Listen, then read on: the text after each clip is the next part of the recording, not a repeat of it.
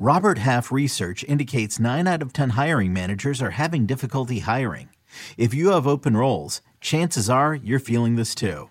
That's why you need Robert Half. Our specialized recruiting professionals engage with our proprietary AI to connect businesses of all sizes with highly skilled talent in finance and accounting, technology, marketing and creative, legal, and administrative and customer support. At Robert Half, we know talent. Visit roberthalf.com today.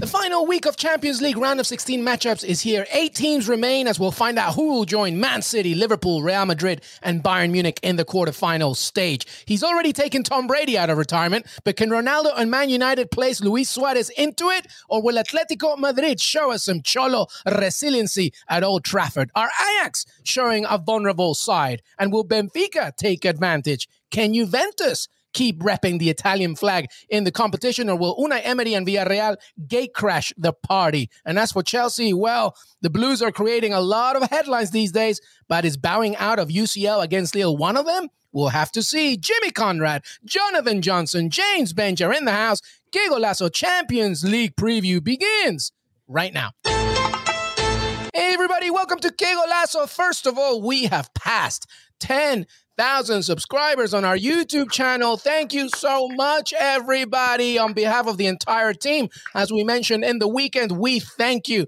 and we're just going to keep on growing. Jimmy Conrad, how are you, buddy? I'm doing great because the Champions League is back, everybody. I don't know if you picked up on that or not. And we have 4 teams that have already qualified, and they're 4 massive teams. We got Bayern Munich, Liverpool, Manchester City, and Real Madrid. So I'm excited to see what this week brings to us. Absolutely. James Bench, what's up, buddy?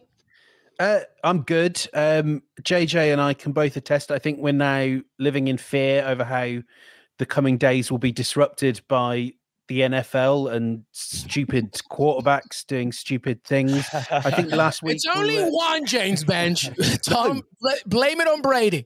No, last week we were disrupted by stupid trades. I mean, I think one of them was like a not very good quarterback as well for this B-Tech version of rugby that your entire country is obsessed with. I resent it. I resent that I'm hearing about it in my intro from you, Luis. I would like no more American football talk in this podcast. That's me putting my foot down.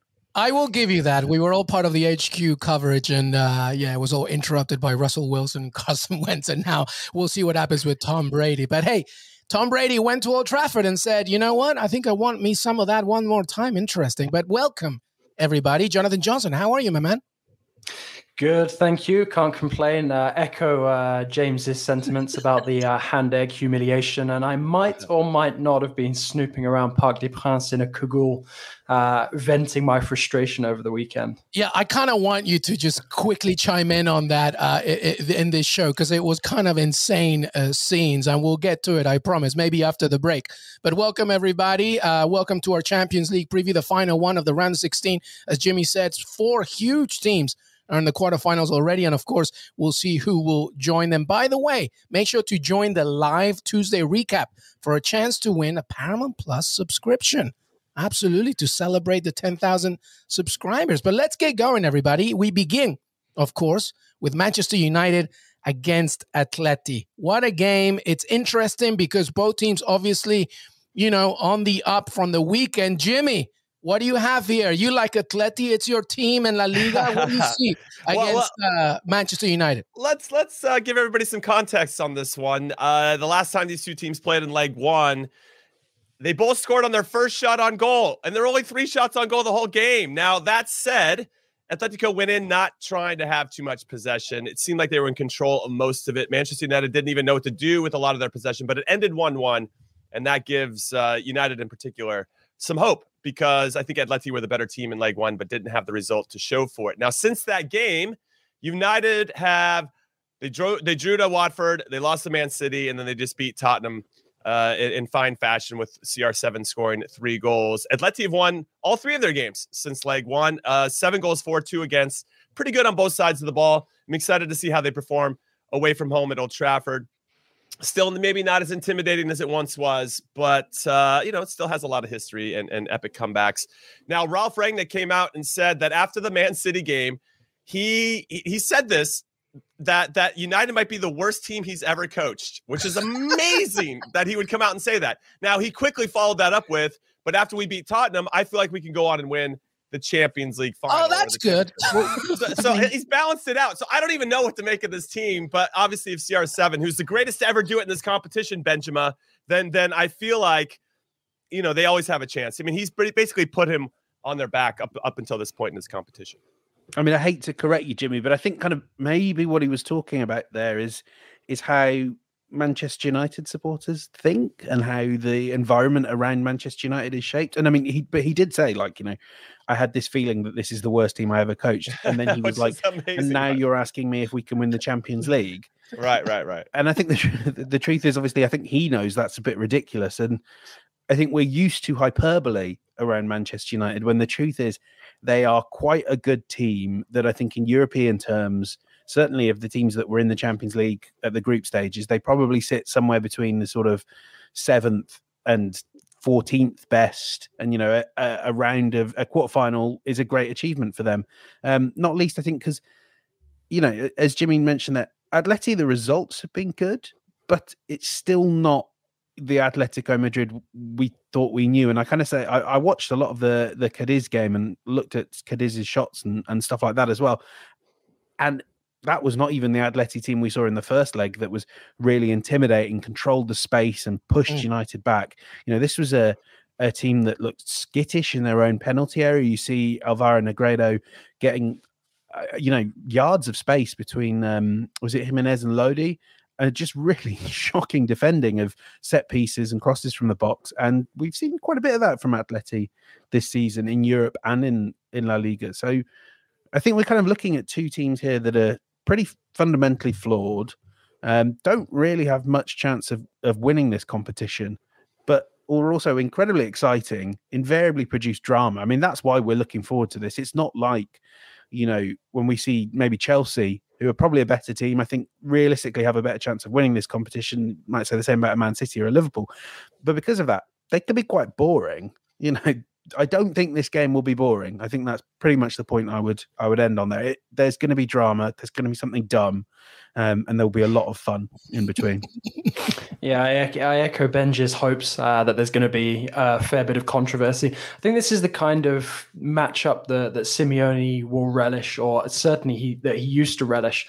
Be able to sort of generate the kind of us against them mentality, that often sees them put in their best performance, sort of with their backs against the wall. And it just feels like so much of what United do at the moment depends on whether Cristiano Ronaldo feels like taking the game by the scruff of the neck, which is less and less, what we're used to seeing from him these days. Although obviously he did, turn the clock back a significant amount of time against Spurs recently. So I think for me, I'm expecting there to be goals. I actually predicted this one to be the only game to go to extra time. And I actually predicted an Atleti win, funnily enough, because I think that the longer the game goes on, especially if Atleti can get themselves the first goal, it forces United to come out at them a little bit. I can't see United putting multiple goals past Atleti, despite the holes in their defence that James has picked out. So for me, I think that this one slightly favours Atleti with Simeone's experience, because Ranić, he's still getting to grips with this United team, and he's also somebody who's not really had that much experience at the highest level in the Champions League, which is another thing that I think counts against them. If we're having this ridiculous conversation of United being potential Champions League winning material. Yeah, what I'll jump in and say, and I love your thoughts on that, JJ, especially this Diego Simeone with the backs against the wall, because I feel like this season, more than any other during his time in charge of Atleti, he's had more, I don't want to say luxury players, but he's had more talented attacking players in this squad than he's ever had. And I don't think he knows how to manage those guys. I think he just likes good hard workers that bust their ass and make it difficult for the opponent. And then if we kind of score, we win 1-0, great. That's a Simeone special. Well, we haven't seen that very often with this particular iteration of the team. But because there's so many injuries, you have Versalco's out, Lamar's out, Hermoso's out, Kondogbia out, Carrasco's out. I mean, they're missing some key guys. Cunha's out. It's Correa might not be back in the team. And then even just to talk injuries with the United, Bruno Fernandes has still had an illness. He may or may not be back in the team. What's that? Trained today. So interesting to see what he does. I mean, that was a good performance without him against Tottenham. What will Rangnick do in that one? I want to also add that Atleti haven't kept a clean sheet in any game so far in this competition. And when we go to the odds really quick, Caesars Sportsbook is dangling something I just want to bite on. They're just throwing the bait out there. But Cristiano Ronaldo to score first is plus 500. 5-1 for that guy who's the greatest to ever do it in this competition. I think I might do it. I'm getting pulled into the. I mean, like that's a pretty good. Yeah, that's. I'm like a mock the light. Yeah. I'm a mock the light on that one. But but I agree with JJ as well that I think the draw after 90 minutes plus 220 is where I'd probably lean as well for a lot of the things that both him and Benj mentioned.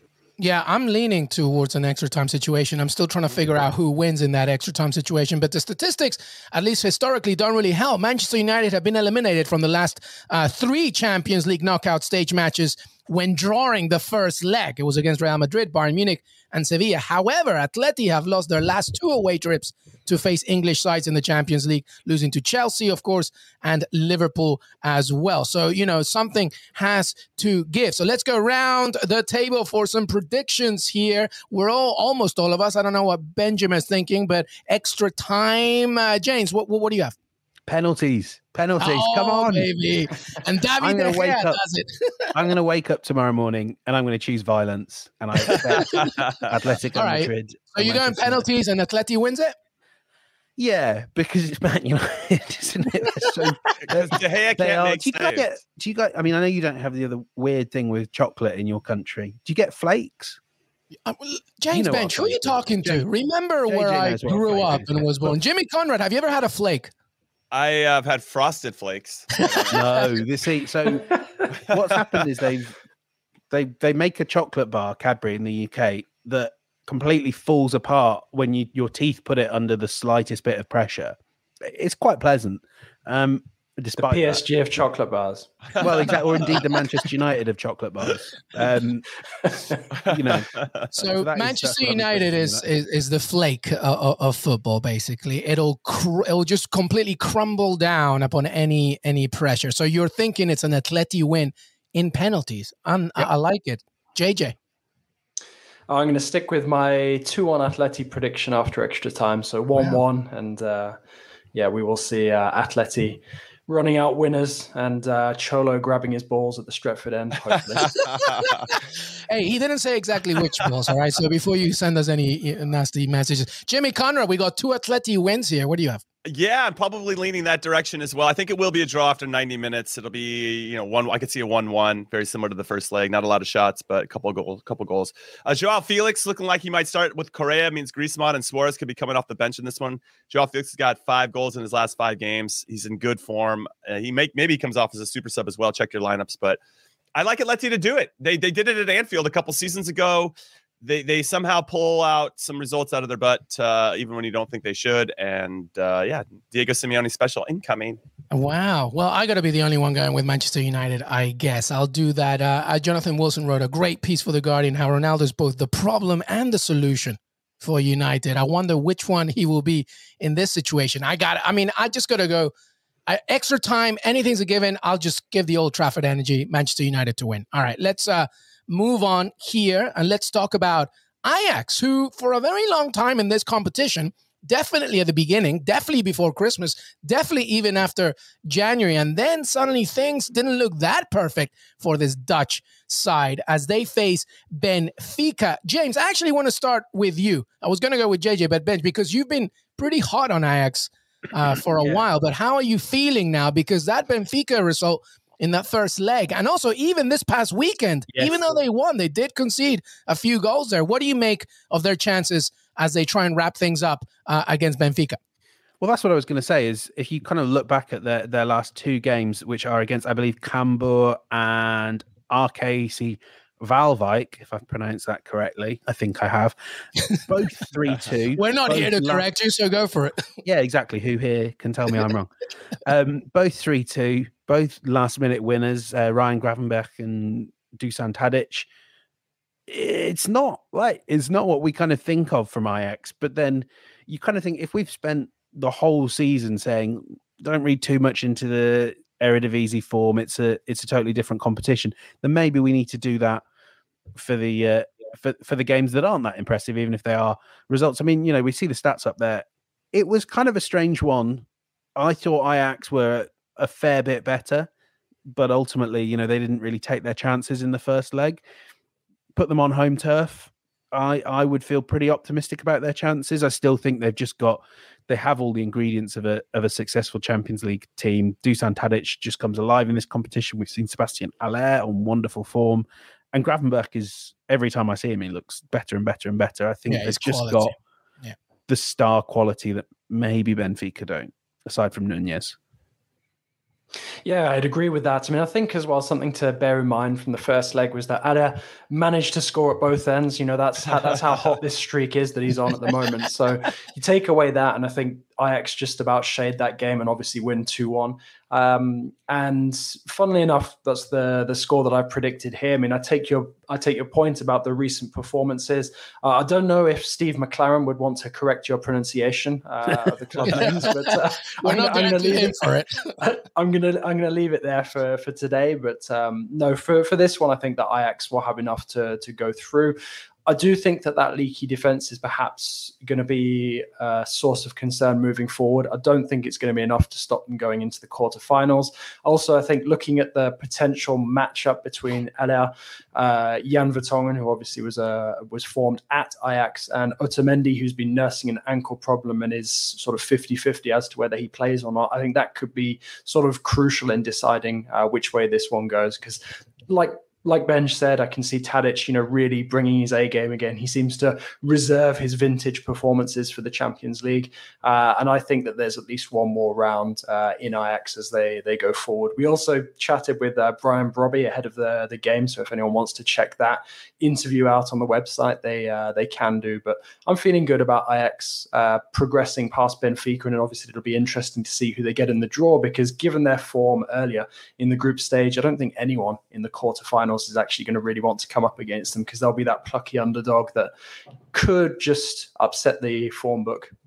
Yeah, and also I'll add that Ajax have won all 3 of their home games so far in the Champions League. They play pretty well at home, despite some of the results recently. They've had 5 clean sheets in their last 6 at home, outside of this 3-2, most recent 3-2 result. Now, they've also had 4 different players in double figures for chances created from open play in the Champions League. Tadic, Haller, Berghuis, and Antony. Coming into the round of 16, second leg, only Manchester City has had as many different players create double digits in chances created. So that's something to keep in mind, where if you're Benfica, all right, if we shut down this one area, they can hurt us over here. They're just so dynamic in attack and so well balanced on both sides of the field and centrally. I think that Ajax obviously have the talent to do so. My problem is they gave up 2 leads to Benfica in leg 1. In this most recent 3-2 games, they were up 2-0 in both and gave up the leads until scoring late. So there's something going on with them. And maybe they were going to hit this dip in form defensively no matter what. But when you have a player like Darwin Nunez up top for Benfica who can get himself in good spots, and if they can score early, then Benfica maybe could have a chance in this, because we saw Go Ahead Eagles, best name, by the way, in Dutch football with regard to a name of a team. Go Ahead Eagles. I can't get over that. But they just beat them. They scored 2 goals early, and Ajax couldn't come back into that game, and that's their only loss since playing Benfica in leg 1. So I think Benfica do have a chance, but they got to punch their ticket early. They got to score that first goal, and I think that can put Ajax under a ton of pressure. Something else to bear in mind as well is it's supposed to be Onana's sort of return to the starting berth, because obviously since he declared that he's going to be on the move this summer, he's sort of been out of the first team picture, but the veteran goalkeeper Pasveer, who's been sort of deputizing for him since with Stekelenburg, also not only in the geriatric home, but also on the touchlines. So I think Onana's return will actually be key, especially because I believe that Pasveer is like a broken finger or a fractured finger or something like that. He's probably going to keep him out of any potential games in the quarterfinals as well. So this will mean that Onana, despite the fact that he knows that he's moving on, sort of has a chance to, sort of clean up his image a little bit, before moving on. So I think that's also something interesting, kind of like a subplot to keep an eye on. Yeah, for sure. I love that. Go ahead. No. You go. I was just going to jump in and add my tips. I think Ajax to win and both teams to score plus 130, or if you want to throw Ajax into a parlay to win at home, it's just a really safe and somewhat smart bet given just form and statistics and all that stuff. But I'm wary of just that first goal from Benfica and how Ajax punches back. But as everybody's kind of attributing to, I feel like the home form for Ajax will be a key thing. As Jimmy said, they've won 3. Obviously, they're going for 4 in a row, by the way, at home in the competition for the first time since March 1996, when Louis van Gaal led them to 7 consecutive, of course. And obviously, this is a team that scores at least 2 goals in all of the 7 Champions League matches as well. 22 times they've scored. So there's going to be goals in this one. It's a matter of how well they defend that lead. Predictions very quick. James Bench, Ajax, Benfica. What do you have? 2-0 Ajax. All right. Jonathan Johnson? 2-1 Ajax. All right. Jimmy? I'll go big. I'll go 3-2 Ajax. Ooh, have some fun over here. Nice. I'll go 2-1 as well, but everybody has Ajax going through. All right. Yeah, let's do this before we take the break. Jonathan Johnson, I just wanted to get some thoughts from you. As, you were there at Parc des Princes this weekend, correct? Actually, I wasn't. I was joking when I said that I was skulking around in a, cagoule. But no, I did. You were in Paris, and I feel like you can feel the energy around, and you saw exactly what happened against Bordeaux. Neymar being booed, Messi being booed. I feel like Kylian Mbappe and some others were the only ones that escaped it. Ultras shouting "Hijo de P" to Neymar, which was really funny because nobody's Spanish in that scenario, but they still did it. Give me your thoughts, Jonathan Johnson, just the overall, and how bad is this gonna get? I mean, this is something that we've seen before. We've seen the fans take a very hard line with Neymar in the past when he wanted to go back to Barcelona. There were, banners in the stadium, sort of calling him out individually, but obviously they weren't calling out the team as a whole. I mean, there's actually been some developments since then that you might or might not have heard about. There's been some tagging of the training ground walls, the offices as well. So, the PSG fans are really upset about this, and that was to be expected. Mbappe sort of reserved the only positive reception. I think partly because the fans recognize that he's literally the only shining light for PSG this season, but also the fact that they're, still sort of hopeful, perhaps naively, that he might still extend his contract and stay on beyond the end of the season. But, I think as well, to an extent, some of what we saw from the fans was, I wouldn't say necessarily fair game, but it's understandable that they'd be frustrated. It's understandable that they're singling out somebody like Neymar, who has been a passenger for PSG this past 12 months. I mean, I'd imagine that everyone could probably count on one hand the amount of impressive performances that he's put in, whether it's for club or country. I mean, Messi, when you sort of you bring in a player, a legendary figure, of Messi's reputation, similar to Ramos, but on a much lower scale, and then you sort of herald it as this, the best transfer window that a club's ever had. And then this happens. I think that the fans are obviously going to be irate about it. And let's not forget, the previous embarrassments as well. So, it didn't completely surprise me. I don't think that the fans will calm down anytime soon, given that Ligue 1 is pretty much wrapped up. There's nothing else left to fight for, not even the Coupe de France. And I think, they're fed up. It's sort of these different things have been chipping away at them for a while. And to be honest, the only thing that really, really surprised me about the situation is that it's taken this long for the fans to get this vocal, because it's only something that's really started up, a couple of weeks ago. People were questioning the timing before the first leg of the Real game. Of course, we haven't had that many full stadiums over the last couple of years because of COVID, but that wouldn't have stopped the fans sort of from protesting, being outside the stadium, in and around the offices, that sort of stuff. So, I think I can understand where they're coming from. I just think that, they probably could have protested a few things in a different way, sort of maybe less hardcore a bit earlier on. Certainly, since, the writing was on the wall for so long, what might happen given the way that they've been playing since Pochettino came in.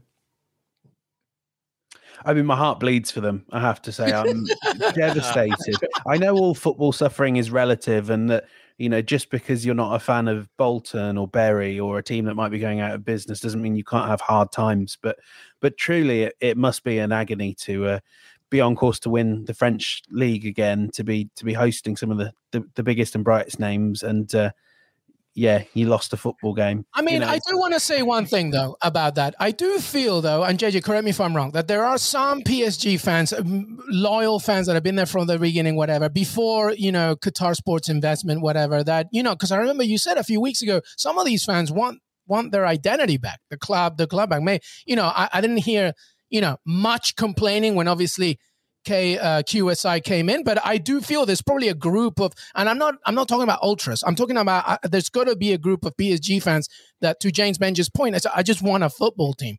A team that cares. Is there a group of that? Because every headline is about the other side.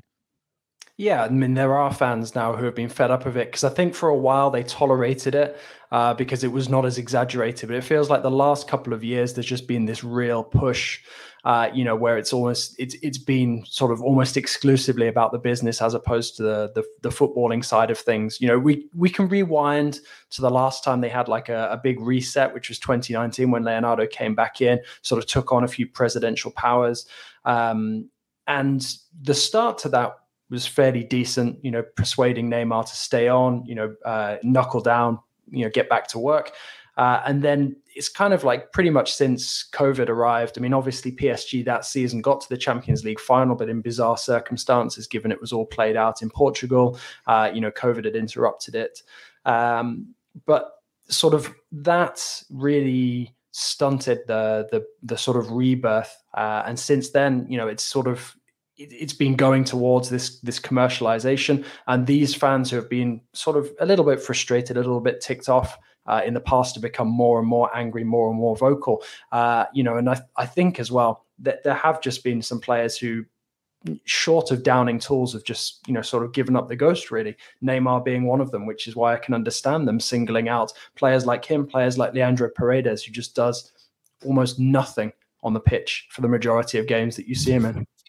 Yeah, really quick, I'll just say that fans have expectations. Some of them are unrealistic, but some are realistic and based with some real meat. And I mean that by there being a plan. The front office of any club can come out and say, hey, this is the plan. We have a 5-year plan. This is what we want to do. And if it doesn't get executed, like everybody's been promising, you just want to see some accountability as a fan. Okay, that didn't work. Who's out of here? Whose ass is on the line and who's out? And there's that's like a front office thing. Then you have players who are making an exorbitant amount of money. And when they're not doing the little thing, just the little things that fans appreciate, tackling somebody in the corner after they lose the ball, all these little, just like that's one example of, and if that, you don't see that, and it doesn't matter for these guys to wear the shirt, I can understand why the fans are frustrated. They were so close. Listen, I don't think the fans mind if Benzema scores this crazy 3 goals and you're like, well, hat tip to Benzema. But the fact that you gave up the goals that you did and then you quit, you're only down a goal and it just looked like you quit at the end. If you can be a fan of any club, and that's just unacceptable. And I understand where they're coming from. Well, there you have it. And I'm sure this will not be the end of the PSG conversation as we move on, of course, and we look ahead to not just now, but the summer and Mauricio Pochettino's future, et cetera, et cetera. We're going to take a break. When we come back, Wednesday's action in the Champions League. Juventus against Villarreal, Lille against Chelsea. We'll do a Europa League preview as well, some final thoughts, and much more. Que Golazo Champions League preview. Jonathan Johnson, James Benge, Jimmy Conrad, LME. We'll be right back. Did you know that while over 60% of Americans dream of starting their own business, less than 20% of them take the first step? The reason? Building a business is tough. Taylor Brands is simplifying the business journey. From launching and managing to growing your business, Taylor Brands isn't just another tool. It's your online business partner from launch to success. With Taylor Brands, building your dream business becomes an effortless experience. Their comprehensive platform guides you through every step, ensuring you have everything you need in one place. From LLC formation to bookkeeping, invoicing to acquiring licenses and permits, and even setting up your bank account, Taylor Brands handles it all seamlessly. And our listeners will receive 35% off Taylor Brands LLC formation plans using our link, taylorbrands.com/CBS Sports. That's TAILORBRANDS.com/CBS Sports. So start your business journey today with Taylor Brands. Robert Half research indicates 9 out of 10 hiring managers are having difficulty hiring. If you have open roles, chances are you're feeling this too.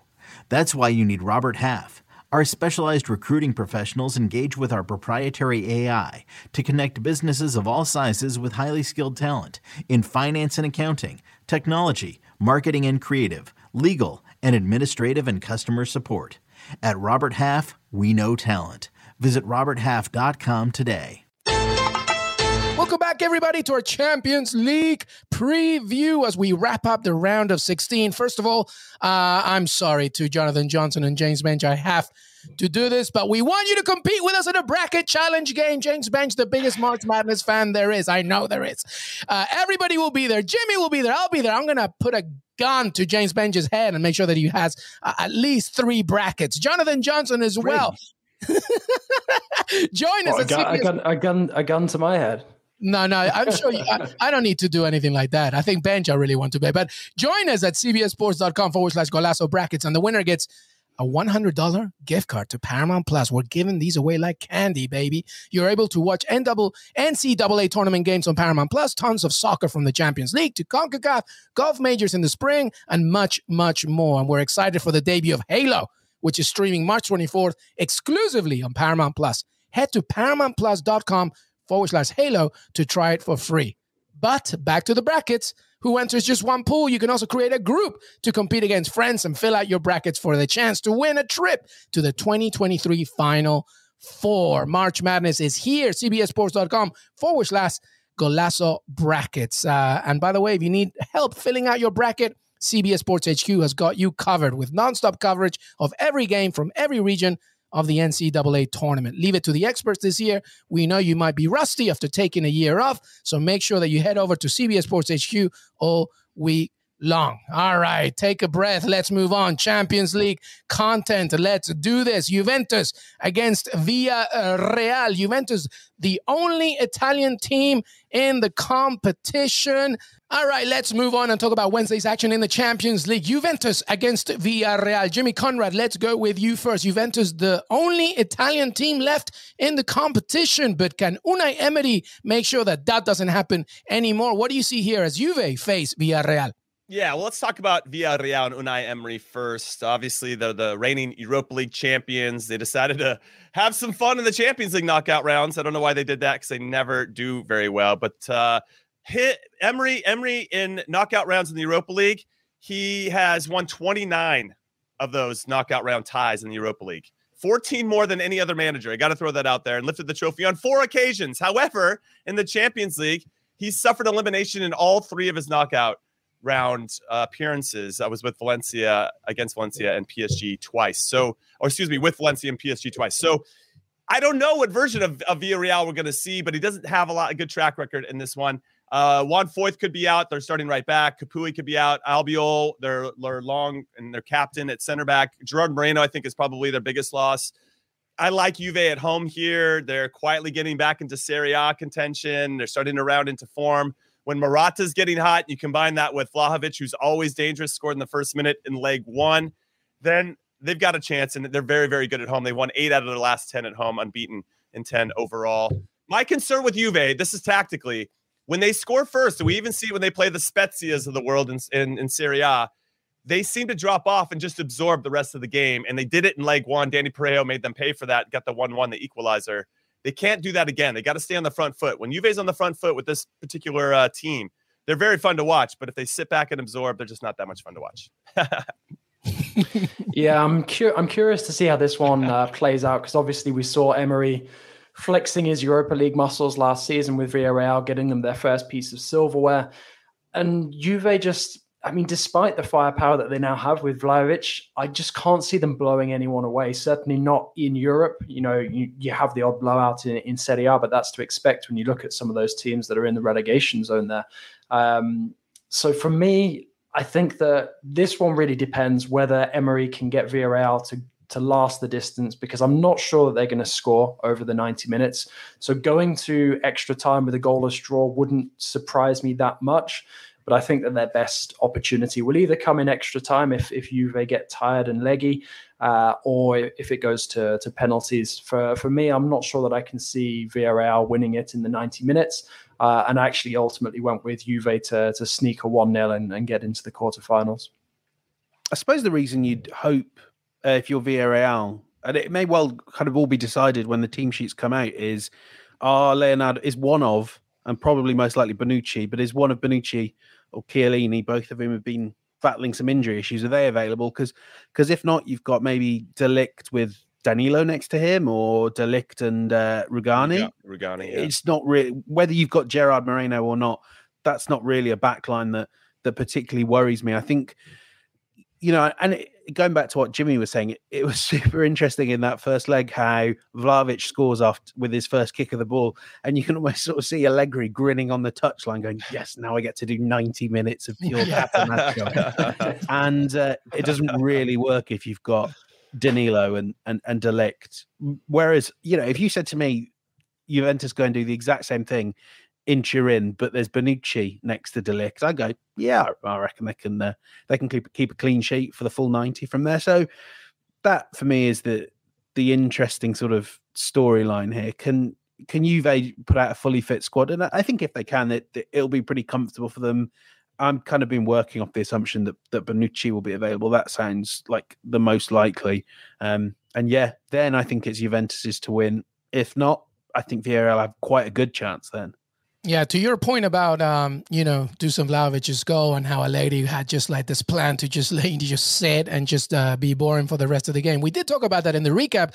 Sometimes when it comes to Juventus, the timing of when these goals happen determine the rest of the game themselves. So it should be interesting how. But Unai Emery, by the way, I mean, listen, Villarreal have won each of their last 2 away games in the Champions League. Juventus are now winless in each of the last 7 first leg ties in the Champions League. So this second leg is important for them to turn it around. Jimmy, give me your betting tips and then we'll go predictions. Honestly, I'm going to say 1-0 to Juventus. I'm with JJ on this. Him and I are kindred spirits at this particular podcast. It's a great place to be. I'm swimming in the warm waters of JJ right now. But I will throw Juventus in a parlay, to be honest. -108 for them to win straight up. And I'll give you my 4-team parlay for the Champions League after we're done with Lille Chelsea. Okay, great. James Bench? Yeah, I'm going for Juventus as well, but I think this might be quite a fun game. 2-1 Juventus. Interesting. I'm going with 2-1 Juventus, but that second goal for Juve in extra time. I feel like it's going to go in extra time. What do you have, Jonathan Johnson? You said 1-0 to Juve, right? Yeah, and I'm going to stick with that. Although, like I said, it wouldn't surprise me if it went to extra time and then Juve got the goal beyond the 180 regulatory minutes. All right. Well, that's it. Well, Jimmy, okay, let's do this. Give us your parlay, and then I would love to hear the other two boys what they think as well. All right, Jimmy, what's your parlay? Okay, my parlay. We're okay. I'm really on the spot. I was waiting to hear you guys' thoughts on Lille. All right, well, let's do that. It's fine. Okay, I'm gonna go Man United, Atletico Madrid draw. This is after 90 minutes, right? Okay, so that's a draw plus 220. I got Ajax beating Benfica at home -255. I got Juve winning -108, but put it in the parlay. And then I'm on the fence with this Chelsea team. I think they're going to do it. Thomas Tuchel's special is always a Chelsea win in under 2.5 goals. That's plus 310, but -112 for them to win straight up. They don't need the win. And that's my issue with Chelsea right now. They just need a draw to go through. They won 2-0 in the first leg. And Lille going to have a little bit more urgency. So I'll say Chelsea win out of respect for the defending Champions League champions. And if I hit all of those, so the draw and Chelsea win and the other Ajax and Juve win, plus 1,500. Interesting. And thank you for that, Jimmy Conrad. I totally forgot. I'm sorry, Lille Chelsea fans. We have to wrap it up with Lille against Chelsea. Benj, I want to go with you first because Thomas Tuchel has been fantastic throughout this whole situation. It's got to be said. I mean, all the way from the very beginning, even before the official news came out, to yesterday or this morning. So what can you tell me about what he said leading up to this game? Yeah, this is fantastic.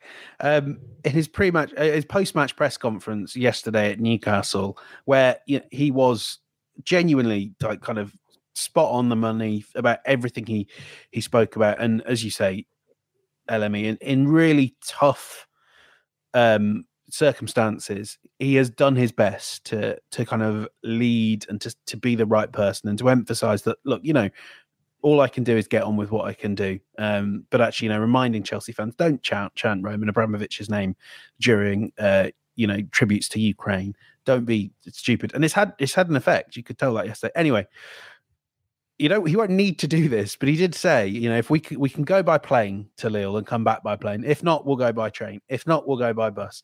If not, I'll drive a 7-seater. Honestly, I'll do it.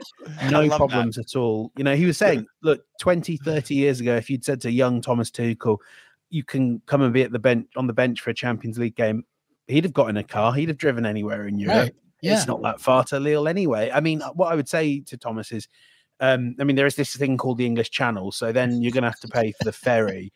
Chelsea have got $26,300 on current exchange rates to spend on getting their team to games. Like that ferry's going to really cost you dearly, Thomas, in future games. But yeah, the travel. And if they want snacks, because the snack bar isn't cheap as well. I remember those ferries. Who sits shotgun if Thomas Tuchel's driving? I want to know which player we think would actually have the courage to sit next to Tuchel up top. Timo Werner's going in the boot, I think. Malang Sarr's just not even, he's going to have to hitchhike. But we should say, like, it's they had booked their travel for Lille before the sanctions were applied, so they will be fine getting there. They will fly in and out. I mean, in a way, you kind of think, wouldn't this be great if, like, kind of one of the Chelsea can sort of say from this, well, actually, no, maybe we don't need to take a private jet to every football match. Maybe we don't need a private jet to play Norwich away, which is like a 14-minute flight. But yes, in terms of on the pitch, Chelsea are going to be absolutely fine. They actually still look quite good. Even, they're missing Reece James. That's a big blow. But without that, Havertz, phenomenal at the moment, and he really brings the best out of Mount, and he brings the best out of Pulisic. I've written a lot about that. You can read it on cbssports.com. I love it. Jonathan Johnson, give me your counter on Lille. Do you see the same result here? I don't necessarily see the same result sort of score-wise. I think that Lille will put up more resistance. Ultimately, I see Chelsea winning and going through. I think I called a 2-1 in my prediction. I just think that the LOSC, even if they raise their level a bit, it's still just not going to be enough. I mean, they're getting themselves back into contention for potential European qualification in Ligue 1, which is good to see, because I think really it's the minimum you can expect from the defending French champions. But I think for them, it was already an achievement to get out of the group stage, to get to, the round of 16. And I don't really see them going any further than that. I mean, if Chelsea really did look vulnerable, as James was saying, they don't really look too affected on the pitch at the moment, certainly not in terms of their form, then, perhaps I might fancy Lille to pull something off. But I think even a draw at home to Chelsea and avoiding defeat would be considered sort of a positive way for Lille to bow out. I just think for them, it's going to be about keeping it respectable. And I think, maybe taking the lead, but then Chelsea coming back and winning the game, is maybe along the lines of the best that they can hope for, because given that they've kept themselves in contention in Ligue 1, I think that's going to be their focus between now and the end of the season, to get ourselves back in Europe, whether it's the Europa League or better, because, for them, if they were to drop out of it completely, which is a possibility if they somehow fluked their way into the quarterfinals and continue to be distracted, I think that would really sort of do them a bit of harm in terms of securing European football for next season. I'll also add that with regard to Lille, they've only lost twice at home all season. I don't think this is going to be an easy game for Chelsea by any stretch of the imagination. However, being American, I got to talk about some Americans. Timo Weah might be hopefully getting some minutes. I don't know if he's going to be slated to start in this one, but coming off the bench, looks like it might be Renato Sanchez, Ben Arfa, and Jonathan Bamba. No. Sanchez picked up an injury, so I actually think he might be out, which also works against Lille. Yes. So Timo Weah comes in, hopefully. We got Jonathan David, a Canadian, up top, obviously, scoring a bunch of goals for both club and countries in fine form. We'll see how long he's at Lille. I don't know if he'll be there after the summer. JJ can probably talk about that. And then you got Christian Pulisic, who, as Ben says, has looked very, very good. Scored in leg one of this affair when N'Golo Kanté had that nice turn and run through and laid it off to Pulisic, who took that goal very, very well, which could really prove to have been the deciding goal. It really kind of took the belief out of Lille. Like, all right, maybe if it was 1-0 after leg one, Lille may be thinking, all right, we can maybe do this. But 2-0, I think actually stretched it out a little bit, making it a little bit harder, because it's hard to score 2 goals against this Chelsea team. I do want to say tactically, back four they played this past weekend, Chelsea, against Newcastle. And I think we're going to see it again. Maybe Christensen, Silva, Rudiger, Alonso. That's what's being slated where I'm seeing it. So it's interesting, the back four. I don't think it's being talked a lot about because there's obviously bigger things going on with Chelsea, but that's been an interesting tactical shift from a formation perspective from Thomas Tuchel. So this should be a good game. I'm going with Chelsea to win it under 2.5 goals plus 310. That's hit, I think, 9 out of 11 times or something that Thomas Tuchel has been in the Champions League for Chelsea. So not surprised if it hits again. So I'm just going to lean into that and just see how it goes. Well, everybody here, I think, has a Chelsea victory. It just depends when it happens, of course. And by the way, this is a double cup week for Chelsea because they'll have the FA Cup as well on the weekend against Middlesbrough. So we'll see what happens there. All right. So let's do something fun here before we go to Europa League. I'm going to ask everybody, who goes through, the 4 teams that go through that will meet Man City, Real Madrid, Bayern Munich, and of course, Liverpool into the quarterfinals. You don't need to give me an explanation. Just give me the teams and we'll see where we all go. So James Bench, first of all, let's see here. Manchester United, Atleti, you have. Man United. Ajax, Benfica, you have. Ajax. Juventus, Villarreal. Juventus. Lille, Chelsea. Chelsea. All right, Jimmy, give me your 4. What do you have? Man United, Atleti. I'm Atletico. I'll just go jump into it. Atleti, Ajax, Juve, Chelsea. All right, Jonathan Johnson. I mean, I think we're all pretty much in agreement. We're all the same. I've got Ajax, Atleti, Juve, Chelsea. All right, I'm exactly the same. Aside from, I have hope for you, Manchester United. Am I a fool? Yes, I am. But we'll see what happens. All right, let's move on. Europa League. And by the way, before we go into Europa League, on Fridays, the Champions League quarterfinal draw, we are doing a live show for that. A live show, baby, where we're going to be obviously, going through it all when the balls come out, when somebody makes a mistake. I don't know if Arshavin's going to be invited again. We'll see. But the quarterfinals will be said. We'll do a live show. That'll also have a review of what happened as well. And you can watch that on YouTube, of course, and listen to it later on. So stay tuned for that. Let's talk Europa League, everybody, very quickly here. West Ham losing, trailing 1-0 to Sevilla. Very good game. Galatasaray 0-0 holding Barcelona. Now they host Barca. Leverkusen, Atalanta. That's Atalanta with a 3-2 lead, and Frankfurt leading 2-1 against Betis. Jonathan Johnson, let's go with you first. Any takeaways from that? West Ham, Sevilla, Barcelona, Galatasaray, Leverkusen, Atalanta, Frankfurt, Betis. What do you have? Aside from my disappointment that West Ham weren't too leggy when they came up against Villa over the weekend. I know. We'll talk about that. Yeah. No, I mean, there's been some really interesting results thrown up by the first leg of games. I didn't expect Monaco to be outdone the way that they were by Braga. I was surprised that Lyon managed to see off Porto, especially when you look at the absolute thumping that they took over the weekend at home to Rennes as well. So I know that's very French-centric of me, but would you expect anything else? Nope. Galatasaray, Barcelona, that's going to be a really, really challenging second leg for Barca, considering they're going away. And it wasn't really the most convincing of performances in the home leg. And that Bayer Leverkusen Atalanta game, already 3-2 on aggregate. Just again, there seems to be some really, really tasty matches. And I know that James Benj is our resident Han Cook expert and won't be surprised by any of the entertainment that we've seen in these games so far.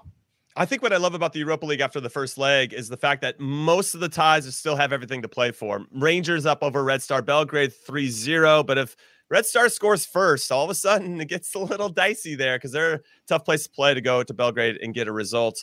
Bayer Leverkusen without Florian Wirtz came out that he's out with an ACL injury, so that obviously impacts them a little bit. Barcelona Galatasaray is probably the one I'm looking at the most because they were fantastic this past weekend. Barcelona 4-0 over Osasuna, Ferran Torres. You guys probably already talked about it in the recap. What I'll add is that El Clasico is happening the weekend. So they have to focus. They have to travel to Istanbul to try to go get a result. And I think they will. But now they have to go try to catch Madrid on the weekend in Madrid. And I think that's a pretty big week before the international break hits. Yeah. I mean, I think atmosphere is going to be a huge part of these second legs. I mean, I was talking to Patrick Van Arnholt. That's up on the website, and you'll be able to see more in the pregame show on Thursday night. And this is a guy that played at Crystal Palace, which for those of you that haven't been, that don't know, that's one of the best atmospheres in the Premier League. And he sort of says to me, "Look, compared to what Galatasaray is like for a big game, this is nothing." And we know that sometimes Galatasaray is an intimidating place to play for anyone. He would include himself if he's not playing well. So that's going to be tough for Barcelona. And as Jimmy said, if they are at all inclined to take their foot off the gas, they will be punished. I mean, I think actually similarly, and this is not a ground which is famous for its atmosphere, West Ham are going to really put on a show against Sevilla.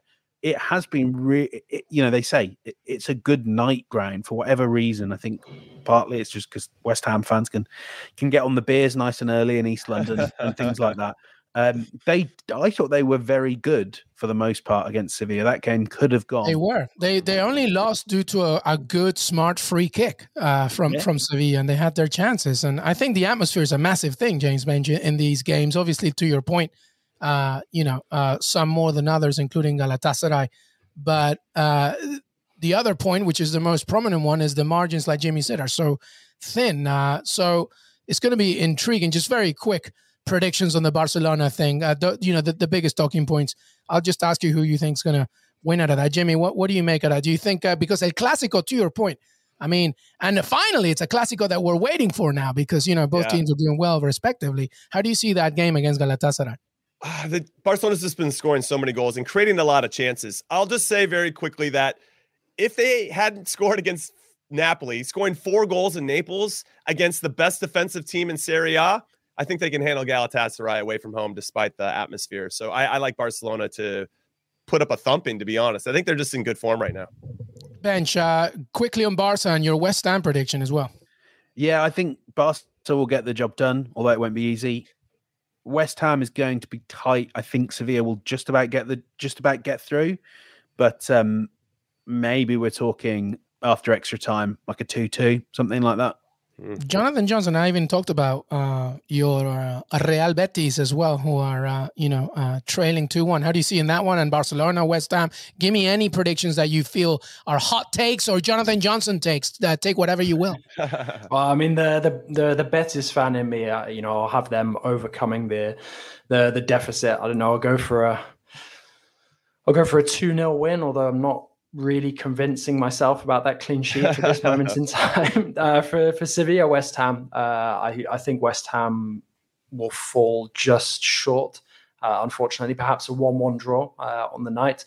Barca, I think if they're going to win that, they're going to either have to go to extra time or just scrape it 1-0. So it could be either or, 1-0 after 90 minutes, 1-0 after extra time. But I can't see them, having the same sort of performance that they had away at Napoli, given the reasons that we've already discussed.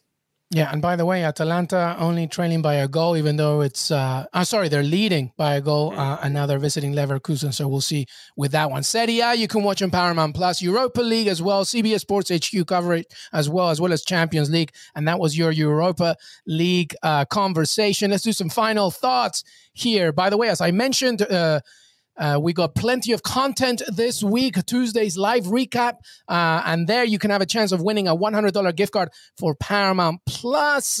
We've got Champions League, Europa League, Serie A, CONCACAF World Cup qualifiers as well. So much more on Paramount Plus, including all new shows as Halo, as I mentioned, paramountplus.com/Halo. All right, final thoughts as we say goodbye. This was a packed episode. I did a lot of reads. I apologize, but that's how I get my bonus.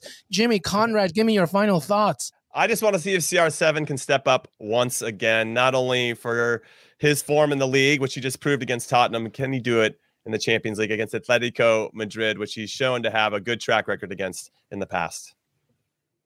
Yeah, I mean, for me, I think final thoughts. I mentioned earlier the interview with Brian Brobby. Go and check that out on the website. Love it. Very, very interesting to be chatting to him about sort of his move away from Ajax to Leipzig and then returning to Ajax so soon afterwards. Chatted a bit about Jesse Marsch as well. Tyler Adams had a lot of good things to say. So definitely go and check that out. And just looking forward to picking through the bones with you guys later on this week after these great games. Well, look, I wouldn't be much of a corporate shill if I suggested to you did anything other than watch the Champions League and the Europa League.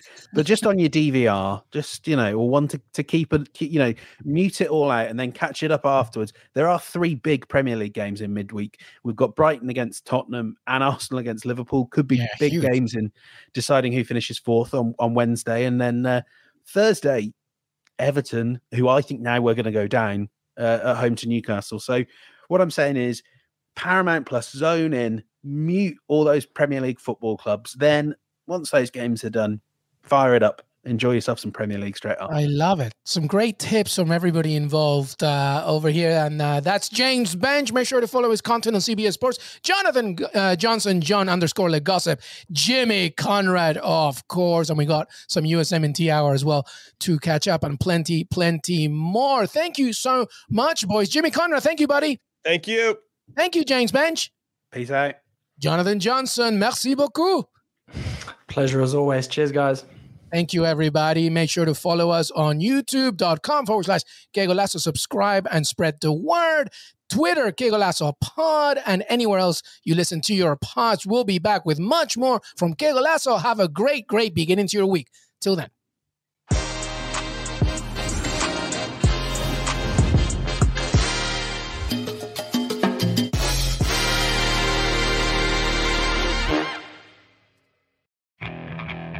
Okay, picture this. It's Friday afternoon when a thought hits you. I can waste another weekend doing the same old whatever, or I can conquer it. I can hop into my all-new Hyundai Santa Fe and hit the road. Any road. The steeper, the better. Because my all-new Santa Fe is available with H-Track all-wheel drive, so I can hit the trail without a worry in the world. Heck, with 3 rows and best-in-class rear cargo space, I can pack the whole family in with all our gear. We've got available dual wireless charging for our phones, so we'll never lose touch with civilization, and we won't lose touch with the primordial power of Mother Earth. So which is it? Waste the weekend or do something a little more epic? And conquer it in the all-new Hyundai Santa Fe. Visit HyundaiUSA.com or call 562-314-4603 for more details. Hyundai, there's joy in every journey.